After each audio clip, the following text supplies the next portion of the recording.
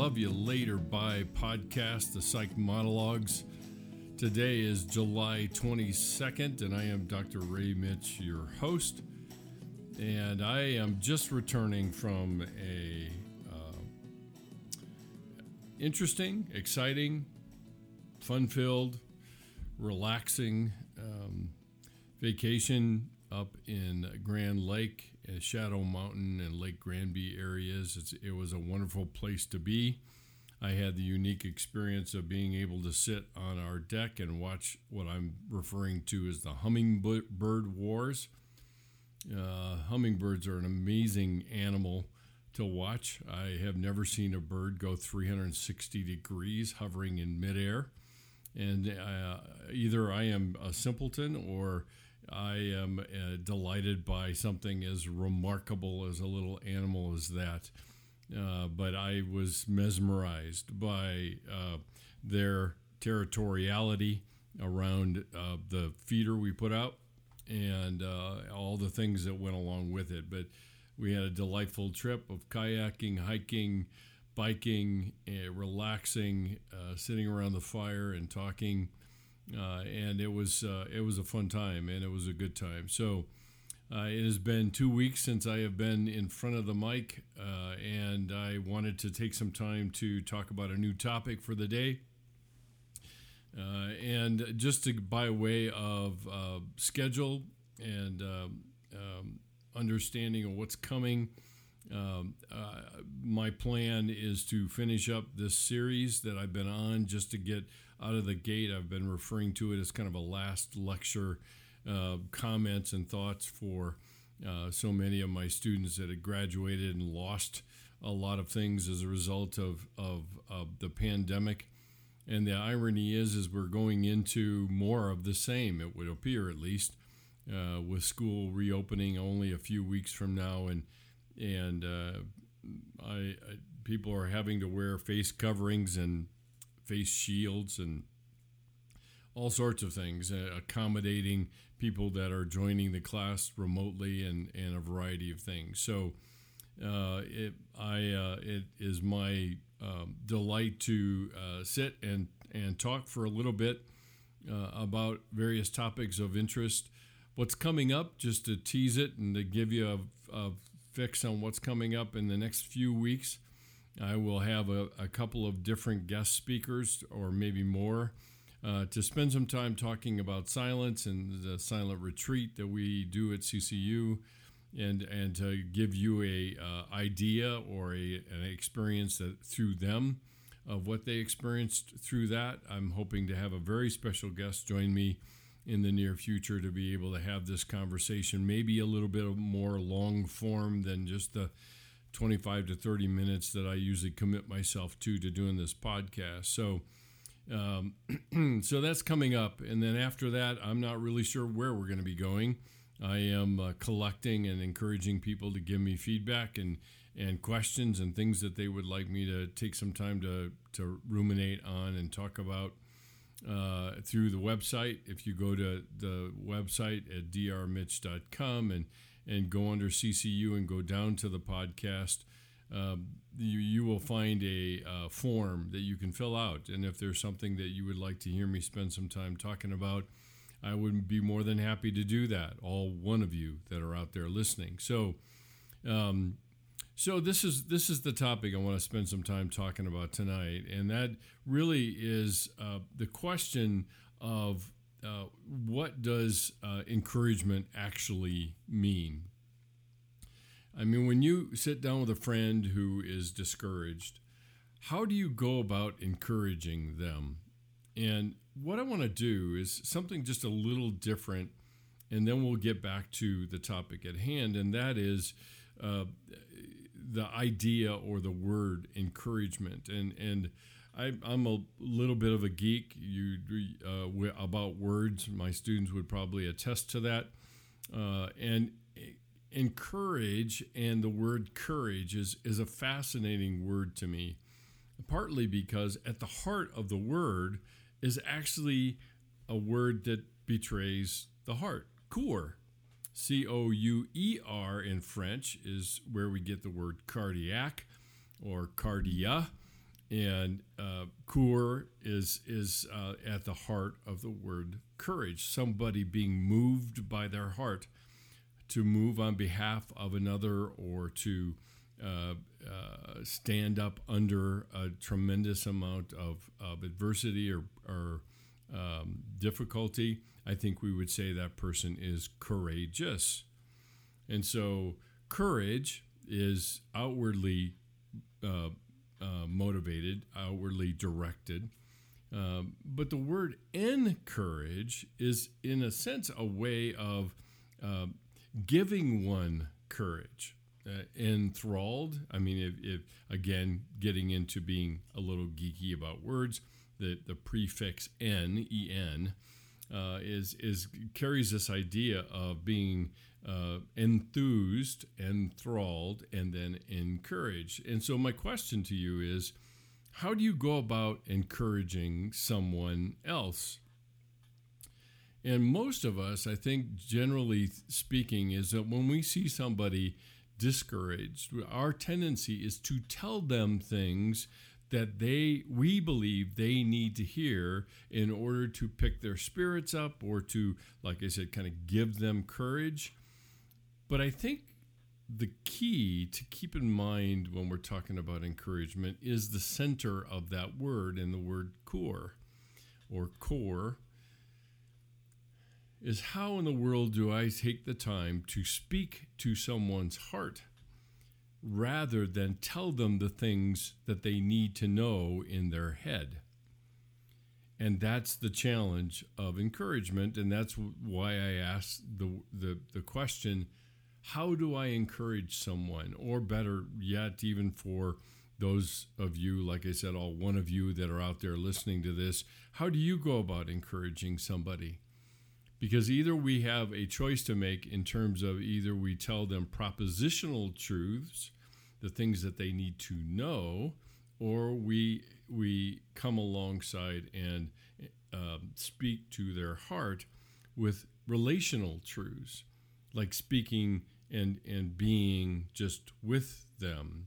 I spoke in another podcast about Job's friends and the things that they did at the first 7 days of being with Job, and seeing the immensity of his anguish and his pain and his loss and everything else.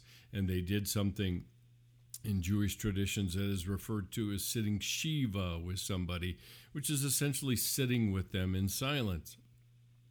And I would propose to you, and I would say that even sitting in silence with somebody is a relational truth, because it communicates their value and importance to you, that you're willing to just be present with them, and you trust that presence to speak to their hearts. But our tendency is to be so outcome driven, so results driven, that we want to engineer an outcome by the words we use, and we believe that those words should be sufficient to be able to bring them up and to help their hearts be lightened somehow. Now, the thing that has to be said is that the motivations behind such things are all good. They're all good. There's nothing necessarily bad about that, because ultimately what drives us to encourage another person is compassion, right? Is feeling with the other person, trying to help alleviate the misery and the pain that he or she may be experiencing. But I would suggest to you this, is that instead of focusing our efforts on telling them things that in their mind they can cognitively assent to, all right? And what I mean by that is that somebody can tell me, if I'm discouraged, they can tell me things that is true. As a matter of fact, it's absolutely true, whether that's my value in God's eyes, or my value in their eyes, or my ability to impact other people, or whatever that might be. And that would be true. And I probably would obediently and compliantly nod my head and say, yes, that's true. Thank you so much for telling me that, and walk away every bit as discouraged as I was when it began. And some people would look at that and say, well, you're just being stubborn. I mean, after all, your friend's trying to help you. The least you can do is feel better, to put it bluntly.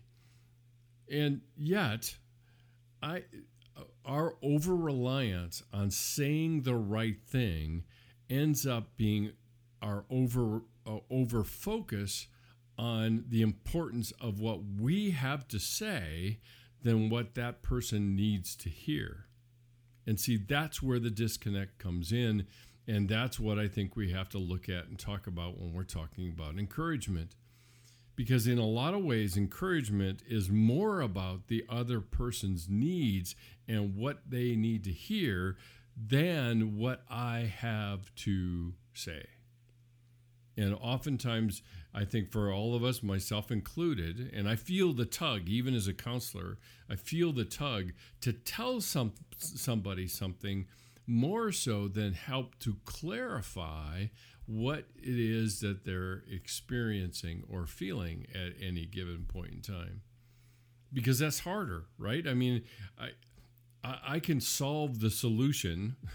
I can solve the problem of their discouragement by providing them with words to counterbalance that discouragement. On the other hand, I don't really believe, and I see a lot of people do this, that they don't really believe that helping somebody own their own heart, knowing what's going on in that heart of theirs, and learning and coming around to accepting what those things are, we honestly don't believe that really matters or it really makes anything better. But the one thing I will say to you is I can't change what I won't accept. I can't change that which I deny. And perhaps it is in this relationship with other people, with trustworthy, safe friends who help me to clarify the discouragement I might have and where that's coming from and why that is the way that it is, might make that burden just a little lighter. And that's what we're missing, I think, in our interactions with each other in terms of encouragement. We land too much on propositional truth, partly because we are insecure about the relational truth that is available to us just by being with somebody else. And it's driven by our problem solving, for sure. Now, what I said at the very beginning is earlier in the comments here is that encouragement is about what the other person needs to hear more than what I have to say. Now, let me give you an example.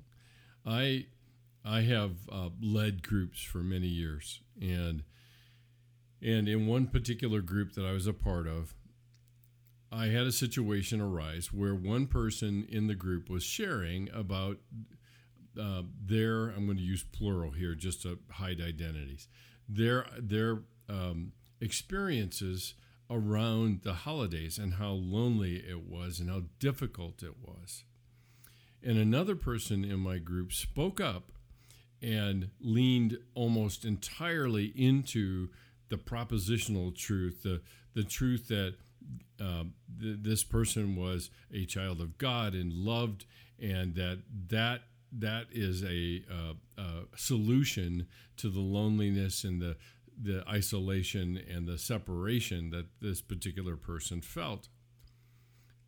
And as I was leading the group, I was taken by the countenance. Now that's kind of an old word. It's kind of the facial expressions of the people that we see. And in Scripture, a lot of times it talks about somebody's countenance falling. In other words, it seems like a cloud has just passed over their face and they've gotten dark. And in this instance, when the second person was offering up this kind of propositional, results-driven truth to the other person, the person that was receiving it, their countenance fell. And there was part of me that while I was watching that, I was thinking, what's going on in that person's head? And I made the guess, and at this particular point in time, it was an accurate guess, that the person was kind of processing in their own mind, look, I'm not that good. I don't even feel like God has any value, or that I'm of that any special thing for God to spend any time, and that really doesn't help me very much. And now I'm really lost, because not only am I lonely and isolated and alone and separated from the people that will help me kind of know my value and so forth. Not only that, now I can't even accept this kind of truth to actually have any difference or make any difference for me. And as I was watching this little drama play out, I looked at this person and said, after hearing from the other person that was leaning on the propositional truth, I hope you're following me. There's two people here, and I'm trying to kind of keep them separate so that it's clear in your mind's eye as to how this played out. So the first person who's isolated and alone and lonely and having difficulty has received information and truth from some other person, and that person seemed more driven by what they had to say than what this other person, the very first person, had to say, needed to hear. And I looked at the person. I said, does that really help very much? And the person was courageous enough, here comes the word, was courageous enough to say, no, it really doesn't help me much at all. And with that comment, the second person, who wanted to try to encourage with propositional truth toward this person, blew up. They absolutely blew up and basically said, well, I don't really care whether you think it's important or not, or it's helpful or not. It should be helpful and important to you. And so take it in and do something with it, and everything will be fine. And the situation deteriorated considerably because the second person felt like what they had to say was more important than the needs of the first. And I would suggest in the context of what we're talking about tonight is that encouragement is two things. One, perceiving what the other person needs. And secondly, fashioning what I have to say, or the questions I ask, or even the presence I offer in terms of those needs, rather than saying the things that I always have heard it said to people that are depressed, or people that are anxious, or people that are feeling alone, or whatever that might be. And that's the key to encouragement, because encouragement is speaking to another person's heart. Again, center of the word is the word heart. So how do I enhearten somebody, if I were to put it another way? How do I strengthen their heart? How do I lift up their heart? And I would also add another element to this. How do I come alongside the person to empower that person enough to even own their own heart and what it is that he or she is experiencing in there? Because it's frightening. And when something is frightening, it's a little bit easier to deal with it when I know that I've got other people with me who are not judging my response to my fear, but are entering into it with me so that I can find the courage to face it and to take further steps to move further into wherever I'm going. And that is, it seems to me at least, the key to the nature of encouragement. Because the best encouragement is the one that is fitted for the person it is directed to, rather than expressing what the encourager feels like they need to say, rather than what the other person needs to hear. And there's a difference between those things. Because ultimately, I cannot know I cannot know. Even somebody like me who's talked to people for many, many years, I cannot know what's going on in another person's heart unless I ask. And I find a way to empower their voice to give substance to that. And as I begin to understand that, then I have a fighting chance to enter in, to encourage based on what that other person needs, and then walk with them into that. And that's a lot more laborious. That is a lot more tedious. It is difficult. It requires more of us, partly because we have to sacrifice ourselves on behalf of the other person just to know what's going on in them rather than what I feel like I'm compelled to say. And what you'll notice, even as if you go back over what I've been saying tonight, is I'm repeating this over and over again because I see it so many times. It shouldn't be left to a counselor to be able to do this, but it requires us to slow down enough to listen to the other person and what their heart is saying, and valuing it and validating it, no matter where we think it might lead. Because to empower another person to own their own heart is also empowering the person to claim the freedom that is theirs to move maybe in another direction than where they're heading. And see, that's an even bigger thing, but it's slow. It takes time. It takes patience. It oftentimes is like a Dutch oven in terms of the time that it takes, or a crock pot in terms of the time it takes to help this kind of change take place. We get very time pressed and overly urgent about outcomes. And I would suggest to you that when we get overly urgent about outcomes, the first person to be dismissed from the picture is the Holy Spirit. Because we've got things to do, people to see, and things to get done. And unfortunately, one of the problems that stands before us is this person's discouragement rather than this person's heart. And that's I wouldn't say it's a pet peeve of mine. It is something that I see in relationships all the time. It's hard to identify. It's not easy to do. I understand that. I'm not asking somebody to be a counselor, but this is not, high-level therapeutic activity. This is learning to slow down just to listen and to be able to empower another person, which I suspect for a lot of people that might be, the one person that's listening. I don't know how many people are listening, but for whoever might be listening, we always desire to want to come alongside and help the person that we hear is discouraged. The key is that maybe it's not about what I have to say as much as what I have to offer. And I would suggest to you it would be our presence and the encouragement that comes out of that in understanding where the other person is coming from. So, food for thought for the evening. That's where I'm going to bring it to a close.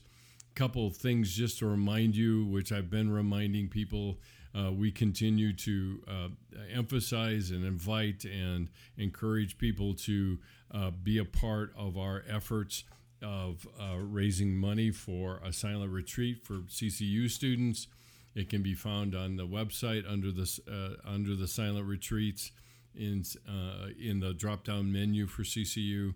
I would encourage you to encourage other people, and there's that word. I get to use it a number of times tonight, to empower other people to join with us, to give and to support and make it possible for more students to experience this silent retreat as a means of their own spiritual formation and participating in it. As I said, we will have some special guests joining the podcast in the next weeks coming up.